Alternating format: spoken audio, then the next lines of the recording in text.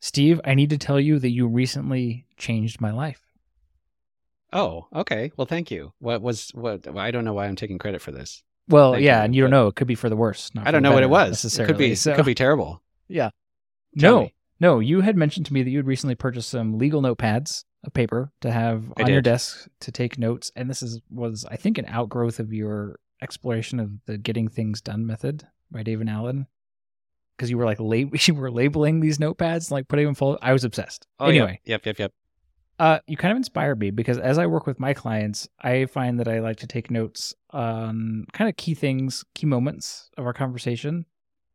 And I've been doing that digitally on my keyboard, and it just feels kind of, I don't know, kind of dirty, kind of distracting because you can hear my keyboard probably like clickety clacking in the background, and like, I don't know, it's kind of disruptive. So I, based on your inspiration, recently purchased a paper notepad. I don't even know if do we need to specify paper now? Like, it's not digital. It's a real notepad. thing. I mean, you are differentiating the digital notes from the physical notes. So, and I've been using it during my coaching sessions, and I feel like it has seriously made a difference. It could be all in my head. I'm not sure, but like, there's something about them being able to see me like putting my head down. They know I have a pen in my hand, and I'm just like, they can tell I'm taking a note. I'm paying attention to what they're saying. And actually I am like better, I think, than I was trying to do it digitally, because when I was doing it digitally, I was always kind of like self-conscious about the fact that I was taking a note and how that would be perceived. And now I'm not. I'm like all in. So are you writing down different things than you did before? I think that's a good question. I'd have to like look back at my notes and see, but it feels different. Like, and because it's paper and pen instead of like typing, I'm also able to like circle and like star things. Like, instead of just having like a block of notes. Yeah. Right? I can be like, this is out of all these things that I'm just kind of jotted down, this, and this, or like the action items, or like the thing I want to circle, see if I can circle our conversation back toward in a few minutes, that kind of thing. Yeah, I like that too. And you could just like over on the margin, like, here's a term that I need to look up, or don't forget about this date or something. Like, yep. I find when I'm in like a word processor sort of structure that I think differently than when I can just write anywhere on the page and draw and circle and underline and highlight things and all that. I agree. And it's kind of much to my chagrin because I love digital and I love being paperless. But in this particular use case, paper is serving me much, much better. So thank you for the inspiration on that. You're welcome. So after you are done writing the note, what do you do with the paper? So far, I've just been keeping it on the paper with the exception of action items, which would then go into my digital action lists. However, I've been thinking about transferring the pertinent information into my CRM.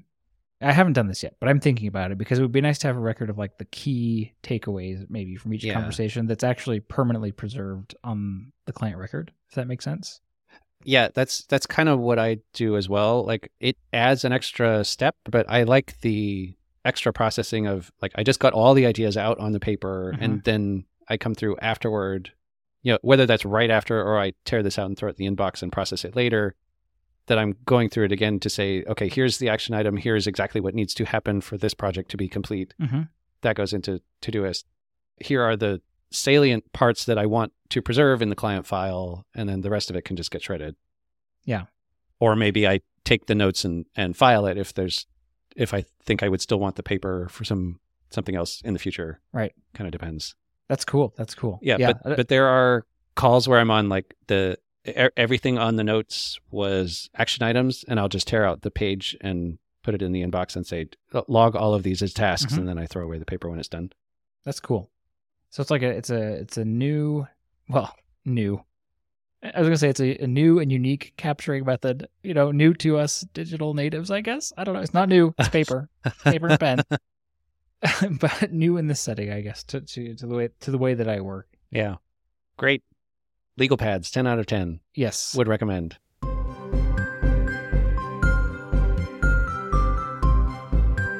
Hello there, dear listener. I am Steve. And I'm Tyler. And welcome to another episode of It's Not About the Money, where we discuss a wide range of topics related to creating and running small businesses. Tyler has a financial coaching business. I run a tax practice. We're both small business owners like you, and this podcast is our attempt to make sense of the world one episode at a time.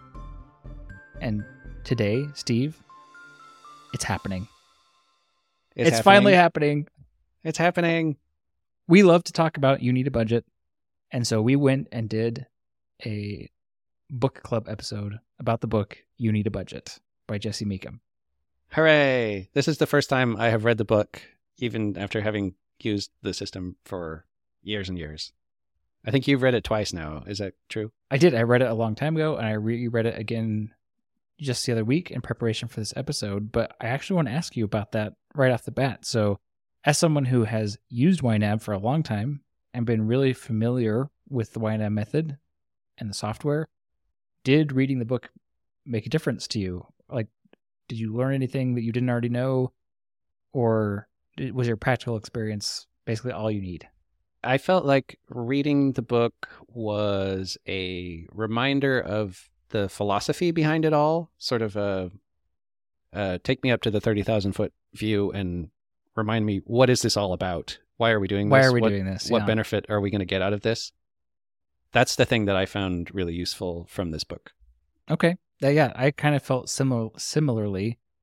And although I'm very steeped in the YNAB method and practices and software, I found that 30,000 foot view very refreshing, and it actually recalibrated my my own budget and my own approach to budgeting, and of course, consequently, my coaching in ways that surprised me quite a bit, actually. Oh, interesting. Okay, because I remember feeling kind of called out by this one quote of like, "You're overdoing it when you obsess over your budget. Check it several times a day and talk about it to anyone who will give you an ear. Oh. It's great that you're really into your budget. It's a thing of beauty, I know, but try to keep it from consuming you. Check in every few days, make sure you're staying on track, then go on living your life." I don't think that applies to us. Come on.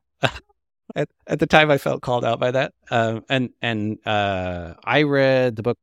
It was probably a couple of months ago now, and since then I have checked my budget less frequently, and I don't know if that is a result, not consciously, but just that I've sort of let that go a little bit and gone to living my life more rather than focusing on it so much. I don't know, but I found that interesting. So I guess it sort of did change my behavior as well.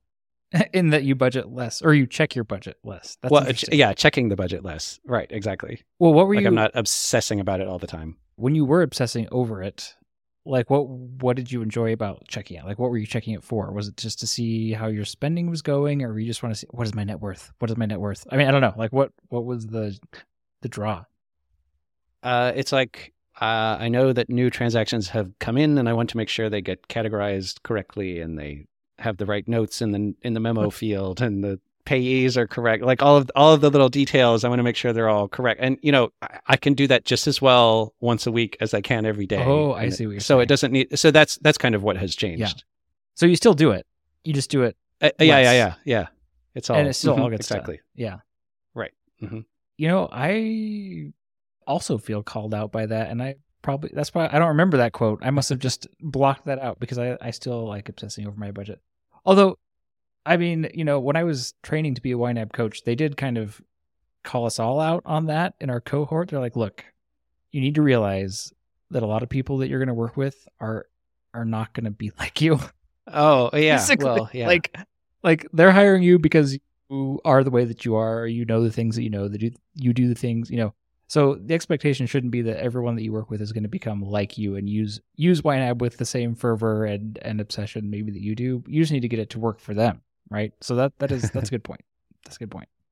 Yeah, I think that's true of a lot of service businesses. Like as a tax pro, I have to resist the urge to use all of the IRS terminology and like explain things in accounting terms, because that's not what they hired me for. Right.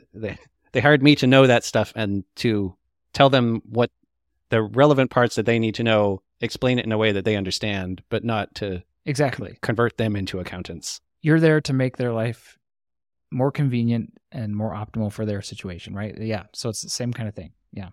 Well, cool. Yeah. I need to think about that a little bit. I actually don't, the thing that I obsess over my budget with more than checking it is kind of like playing with the way my categories are organized. I like to switch it up periodically, but anyway, we can talk more about that later, right? So, can I just share? I made a list of 5 things. We don't have to go through the whole list, but I kind of want to touch touch on a couple of these. Like as I was reading the book, changes that I made, either to how I think about budgeting and YNAB or how I actually do it. And I kind of wanted to share the first one of these that I wrote down, which is that I want my budgeting sessions to be sacred again. Oh, this is not doing me any favors in terms of making me look not like a budget nerd.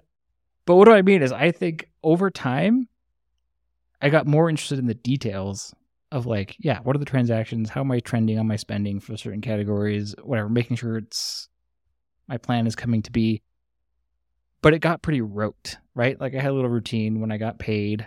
I would log into YNAB, reconcile my accounts, sign the money. I use targets pretty heavily in YNAB, and so a lot of it's just automated.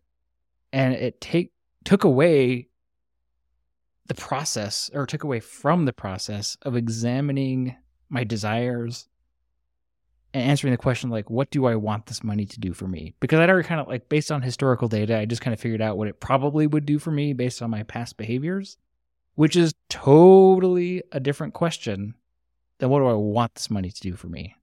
And, like, that process of having that conversation with myself and, like, taking ownership of it and deciding and, like, maybe directing it in a way that's different from last month or the month before that, according to what I desire right now. Like, reading this book really made me want to have that experience again. And so that's what I've been focusing on, among other things, since reading the book. And it's awesome. I like that. I think I tend to fall in the trap of bookkeeping because that's the thing that I love to do anyway. Right. And so right. Let's make sure all these details are correct and the historical reports are an accurate reflection of reality. Yeah. What actually happened.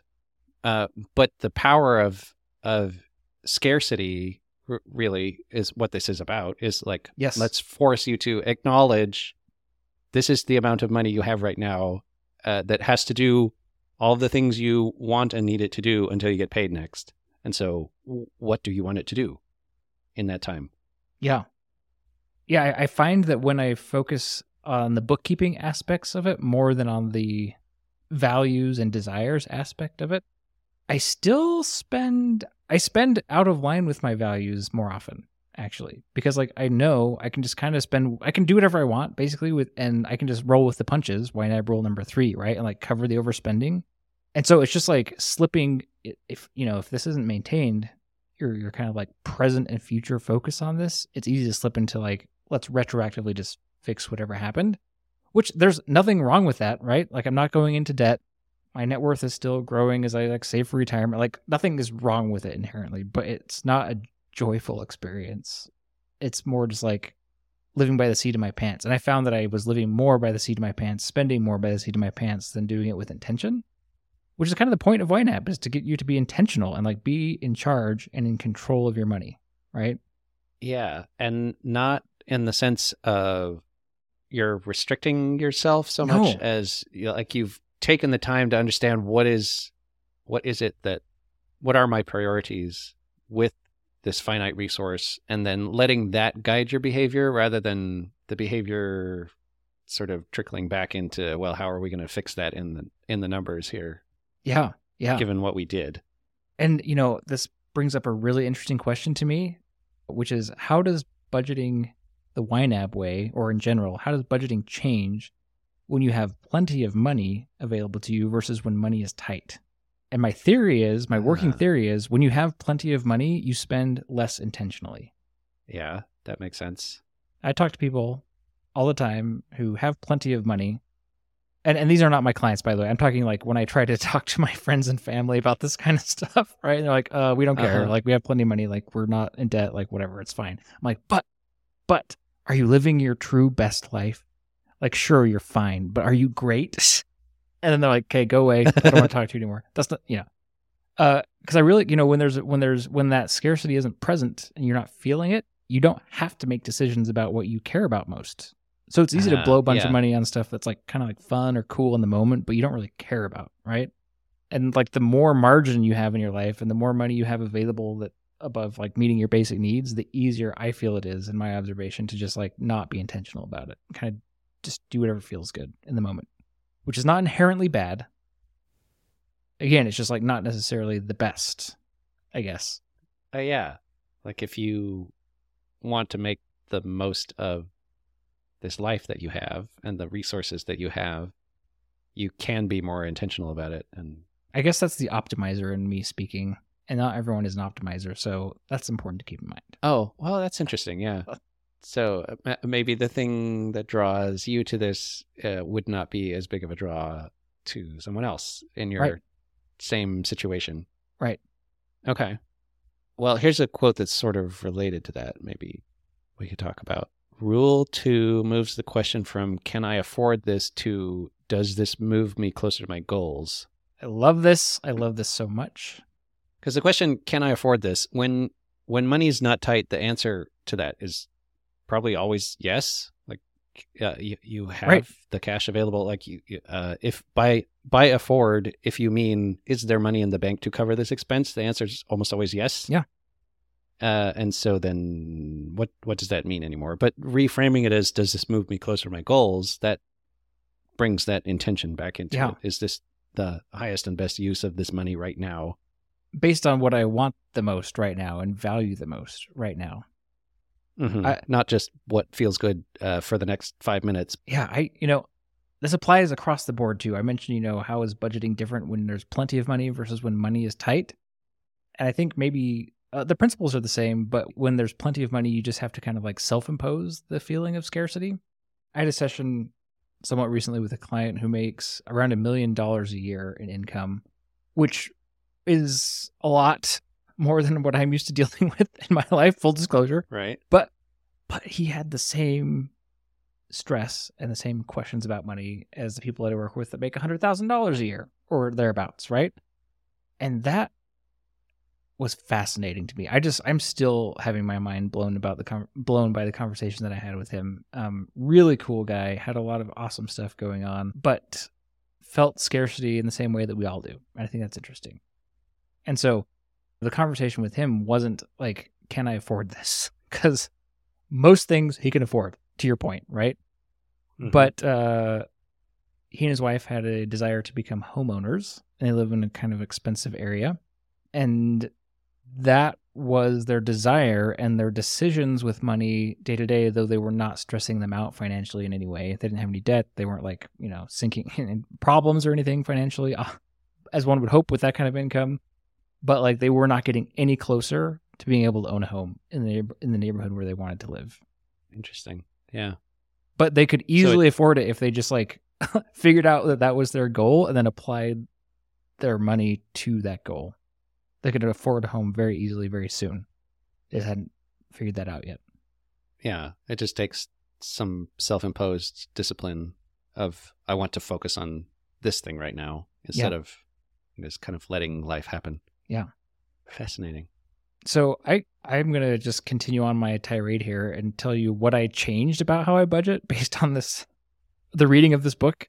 And this is something, these are things that I used to do actually, and then I got away from with additional experience and whatever. And now I'm going back kind of like to the roots, right? So one of the things kind of reminds me of our episodes about getting things done. Yes. You reread that book and then sort of went back to the basics on that system.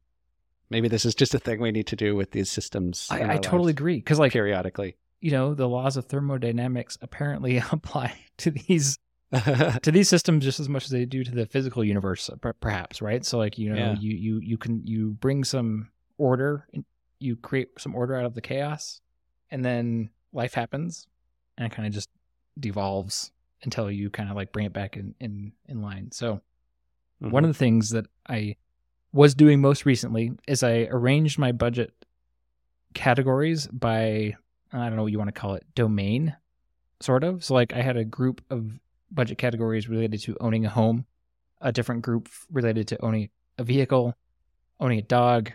Does that make sense? So it was like by domain, right? And the categories were grouped together under those headers because I was more interested in the reporting aspect of it. Like I wanted to see how much does it cost me to own a home across all these different budget categories, or own a car, et cetera, et cetera. So, and that's cool. There's a lot of value to that, right? Again, I'm not saying that what I was doing was wrong in any way. It's just was maybe further from the spirit of the YNAB method than what I'm doing now, which is I totally blasted that apart and I rearranged my budget categories according to my priorities. And some things related to owning a home are higher priorities, such as paying the mortgage, than other things like having my home smell good because I have a subscription to a scent diffuser, for example, right? Like, oh, really? There's definitely different. There's a whole spectrum of priorities even within those domain topics, if that makes sense. Okay, that's interesting. Go on. And so that was a big change that I made, actually. And it's had some fascinating, like, I don't know, I didn't expect it to make that big of a difference, but actually it really, really has when it comes to every time I get paid, and I do rule 1 of YNAB, which is to give every dollar a job. Because I've organized my categories by priority now, it's kind of like just start at the top and go to the bottom instead of, well, I don't know. That's more of a logistical thing. Well, yeah, but it makes it very clear, like the important things are at the top and they need to get funded first. And then if there's money left over, then we can do the less important things. Yeah. And because I've been doing the YNAB method for so long, I'm in a place where I'm several months ahead in my finances instead of behind. So I like when new money comes into me, it's like it's easy for me to budget towards the future things. But because I use targets so heavily and become ahead, like these are all like good problems to have, don't get me wrong, but I was relying way too much on just automating it by the targets that I had set, which like removes any thought. It removes asking myself, like, what do I want this money to do for me before I get paid again? I guess I like pre-answered that question with the targets, but I wasn't making any live decisions. And what a consequence of that is that I wasn't making big progress on my big financial goals. Because I'd been using targets for every category, like all of my money was spoken for, according to the targets that I'd set. So there wasn't much extra money, if that makes sense, to put towards like a new, fun, exciting goal that really rolls my socks up and down and gets me excited. Like a specific, like, so I was like, for example, I was setting aside $100 a month towards travel. Because like I know that sometimes I want to travel. And it would be nice to have some money in that category when the urge strikes, I guess, or like when I feel like travel. But I'm finding it much more useful to be like, I want to visit my friend so-and-so in this state, and it's going to cost about this much money. And I can allocate money to that goal way faster than $100 a month and get it completed way faster if it's a higher priority. This sounds so basic, but like, I don't know.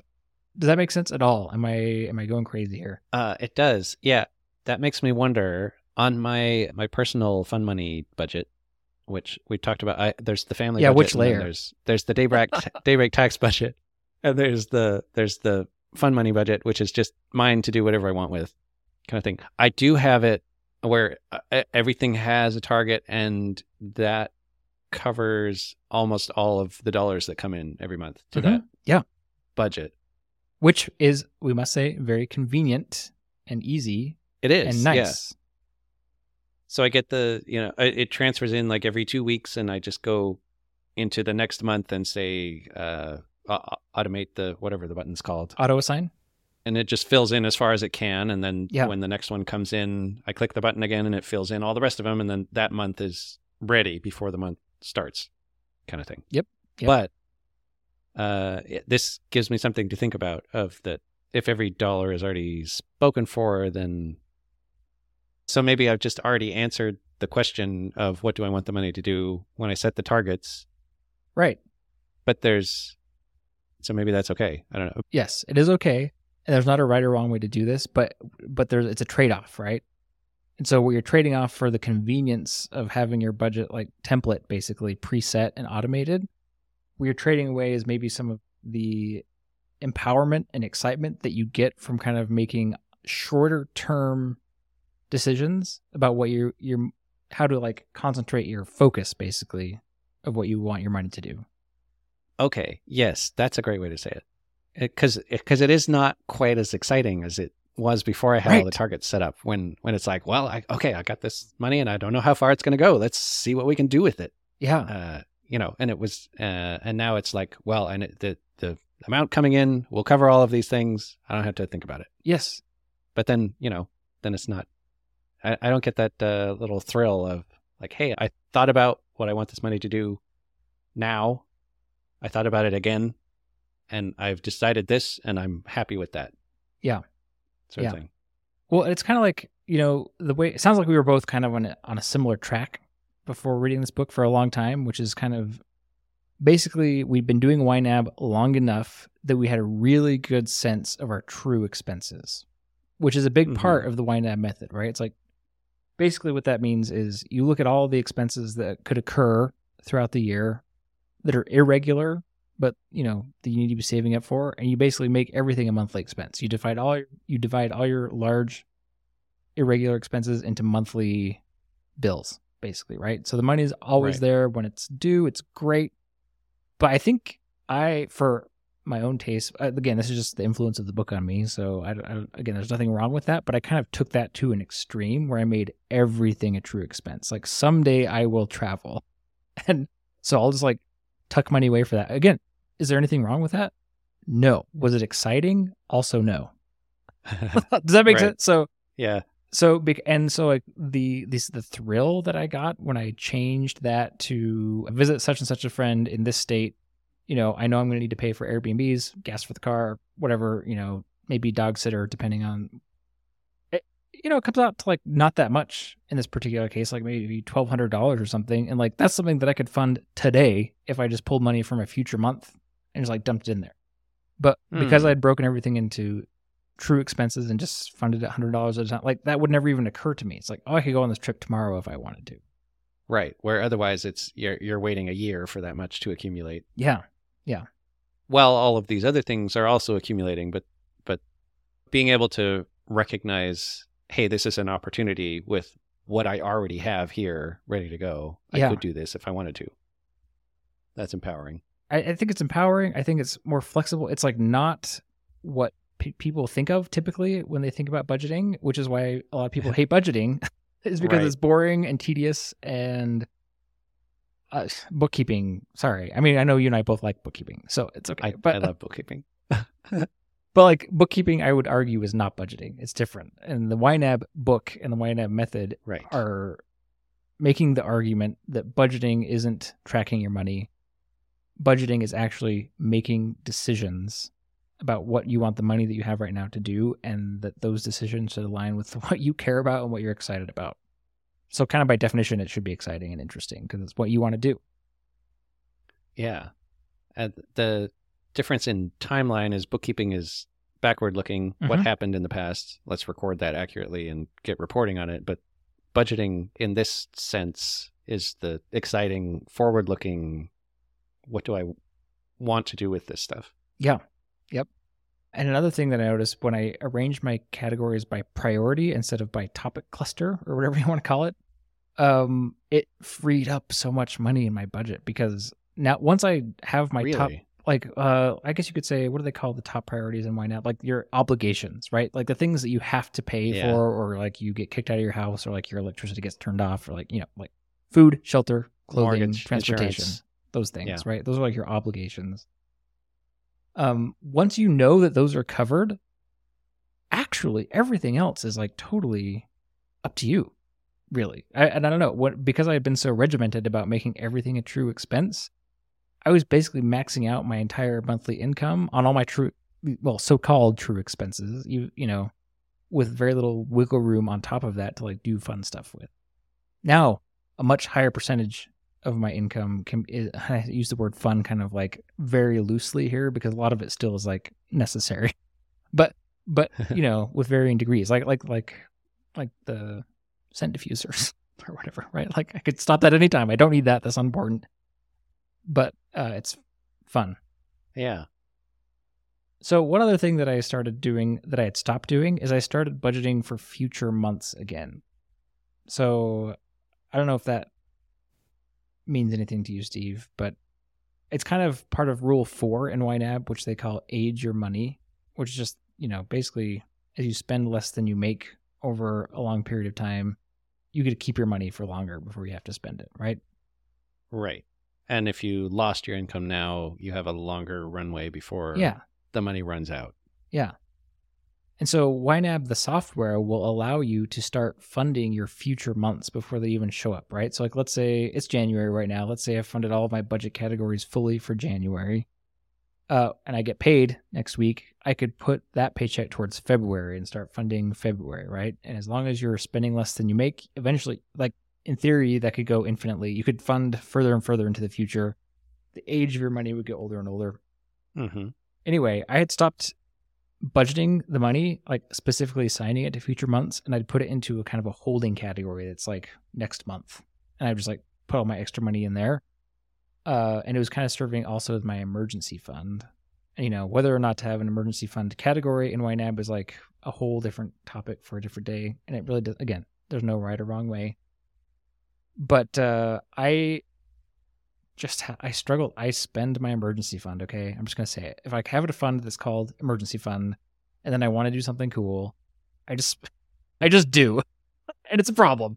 It's not the biggest problem in the world, but it's a problem, right? I guess I'm rolling with the punches in a very liberal way at that point. But there was a quote in Rule 2 about how if you have like a name on the category, it's a lot easier not to plunder that one when something comes up. Yeah. Like my Christmas budget is this way. Like that money is set aside for Christmas because I know we are going to spend it for Christmas, and so I want to make sure it is there by the time Christmas rolls around. So I almost never pull anything out of Christmas. Because do you really want to steal from your children? Right? Like, do you want to take away the gifts for your child? I mean, anyway, psychologically, maybe it has that effect a little bit, but. Yeah, but when it's all in a big lump sum of emergency fund or like slush fund, you know, whatever, it's very easy to be like, well, I can pull a little bit out of here because there's still plenty in there. Yep, it'll be fine. And I can just replenish it, which is which is true. It's true, but it's so much easier to keep track of. Like, I know I pulled some out of here, but I don't know how much. Where if it's a named category and it's got a target on it, like I know exactly how much is missing out of there, and I can make a plan to put it back. Yeah.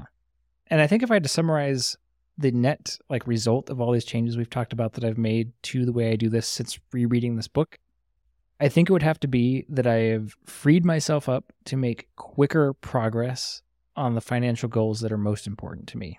And this is a good example of that because what I'm doing right now is I am budgeting into future months, but I'm only budgeting my obligations categories in future months. So basically it is a real emergency fund in the sense that like I know that I have paid for January, February, March, and most of April right now. Like my obligations, they're budgeted for. So if I lost my income today, I'd have that. I'm good for that many months, right? I don't it's the same amount of money. The money is there behind the scenes, whether it's in one budget category called emergency fund or whether it's in all those categories in future months. But just like your example with Christmas, like it actually has had a profound effect on me psychologically to the point where like it is harder for me to steal money from my March mortgage to like do an extreme roll with the punches on an impulse purchase in January. I think that's fascinating. Oh, okay. So when you say you've funded future months, it's not like you took the entire paycheck from now and allocated it to something in the future. Like it might just be. What I'm trying to figure out is when do the non-obligation categories of future months or the current month get funded if you're funding into the future. Oh, yeah. So my rule of thumb, let's say I wanted a 3-month runway on my obligations. How I would approach that is when I get a paycheck, I would just check to see if the current month that we're in, the calendar month right now, is it fully funded completely? And then is the next calendar month funded completely? And then if yes, and I've got the obligations funded out through 3 months, then all the money that I have left to assign could be assigned to my focus goal. I don't know if that makes sense. So another way it does, yeah, to think about it is, is the current month funded fully, and is the next month funded fully? And then are my obligations funded through what? And it's arbitrary. It's going to be different for everybody, right? For me, maybe it's 3 months, maybe it's 6 months for you. Doesn't matter. Once your obligations are funded that far in the future, then the rest you can just focus into whatever category brings you the most joy at the moment. Okay, that's cool. Because I tend to be super conservative about my money and I splurge like anybody else, right? But you're living far enough below that income that you have enough wiggle room to be able to do this kind of a thing. Yeah. And it's really cool. And it's not extreme. It's not unlimited. It is very finite. Back to the scarcity comments that you were making before, right? But I guess what I'm realizing is that by arranging my budget this way, even though it's the exact same amount of money as I was working with before, it feels like a lot more. And that's just interesting to me. Yeah, that is really interesting. So thanks for coming to my TED Talk about my therapy session about YNAB. But we haven't even talked about the book yet. I mean, Oh yeah, the book. Should we talk about some of the standout moments, or? I had a bunch of quotes in here, and I think we've mentioned most of them actually. One that we haven't talked about yet is he talks about teaching kids to budget, and there's at least two schools of thought here. One is you give kids an allowance, and that's how much money they get automatically. They don't have to like do anything special to get it necessarily. And the other is you teach kids how to work and earn money, and that's how they get their money. And then ideally, in either case, once they have the money, then they learn how to budget and spend it. Yeah. But Jesse seems to be more in the camp of like, the important part here is that they're learning what to do with the money once they have it. So give them the money and then teach them how to budget it, because you can always make more money, and most people will. Like for most of your life, you will have the capability of making more money. Yeah, you're not at the end of your earning potential yet. And so don't focus on that piece of it yet. They can figure that part out. Teach them how to budget, how to use this finite resource and what to do with it, and how to deal with the emotions that come with it, and how to plan and how to spend it well and align it with your priorities, and all those kinds of things that are so much more beneficial to learn when the stakes are low and you're young, so that when you do come into a lot of money later in your life, you know what to do with it. Yeah. So you don't turn out like one of the lottery winners, right? I guess. I mean, oh yeah, like you just suddenly get this windfall and it ruins people's lives. Yeah. You know, I don't have kids, but I found the section of this book about teaching kids about money and how to budget to be really good. I mean, if I did have kids, I would probably try to apply a lot of what he talks about in there. And I was somewhat intrigued on his stance about like allowances versus like earning, or I don't know if his stance even, but like his discussion of allowance versus like earning the money through labor, through chores or whatever. And I thought maybe I was intrigued by that because I did not have an allowance as a kid. Once I got old enough, I could do chores to earn a little bit of money for like the things that I wanted to. So maybe I was having some childhood processing as I read that. But yeah, very impressive. I think for anyone who has kids and is interested in teaching them about money, this is a great place to start. If you want a good book that's the other side of it, like teaching kids how to work to earn the money, one that I read a couple of years ago is called The Entitlement Trap by Richard and Linda Oh, I've Iyer. heard of that one.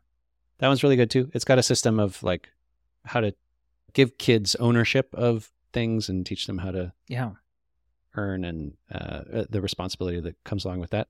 So I don't know. I think there's a balance here between those two ways of doing it. Yeah, that makes sense. I don't remember exactly what the YNAB book says. I feel like he wasn't like really super opinionated on this, and he, like to your point, he's more like no matter how they get the money, learning how to handle the money is more of, I think, his angle. Is that right? Yeah, I think so. He did have one quote, taking away their allowance for whatever reason is just as bad as taking away their books or their musical instruments. Keep the learning going no mashould what. So I don't know if I remember the context, if it was like, don't punish them by taking away their allowance. Like they should still get the allowance. I don't think he's at all opposed to like teaching them how to earn more money. Right.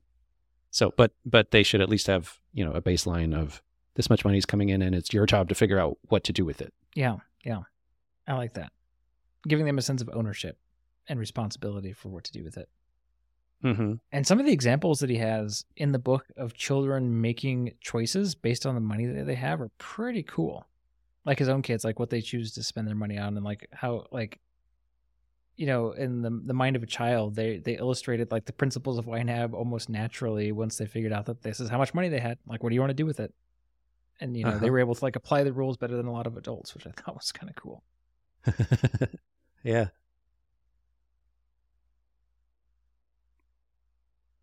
Well, it was a great book. We didn't talk much about the book, I suppose, but very useful. We should do like a series on each of the rules at some point. I think that would be great, where we actually talk about go through what, because I think we've mentioned all of them here but in passing, but like let's go through what they actually are, what they mean. At some point. Yeah, and I think maybe for today, a reasonable summary on this, and this comes actually from a conversation I had with a client earlier today, which is that YNAB as a personal finance method is really different from a lot of other personal finance methods, because it's agnostic really towards, whether you should pay off debt, whether you should save for this, how much you should save for retirement. Like it's really, really values focused, right? And so they have an ideology. Like Dave Ramsey has an ideology, the 7 baby steps, right? The money guys have the financial order of operations, which are their like prescriptive, order of operations for like how to tackle your financial goals. YNAB does not have that. And I think that sets it apart. And I think that is really obvious from reading the book, which is that their prescription is that you need to do some self-reflection and figure out what you value, what you think is important, and what makes you happy, and then use your money to achieve that as a tool. And that's something that's really, I think that's kind of how I would summarize the message of the book. And so maybe you land on the same steps that Dave Ramsey does, right? Or maybe you don't. And either way, that's fine. It's your money. You are the one in charge of deciding what to do with it. Yep. Cool. Yeah, I hadn't thought about it that way. It's a process, but not prescriptive. It's not an ideology. Well, no, I think it is. It's just that the ideology is that you're the best person to make the decisions about your own money, right? Okay. Yeah, and it's giving you a set of tools for how to figure that out, how to make those decisions. Like Morgan Housel in the Psychology of Money is big on people don't make money decisions because they're stupid. They make it because that's what they thought was best. That's what they thought was rational at the time. Yeah. And maybe you need some calibration there of what that should be so that it aligns with your values. And this is one way to get there. Yep. Well, if you want more YNAB content, email us. Subscribe. hello@notaboutmoney. Yeah. Subscribe. No. There's plenty more where this came from. Yeah, I'm sure we'll be discussing these principles in the future as we tackle, they apply to so many things, and we like them, and they're good rules to live by. So yeah, it's kind of fun to do it.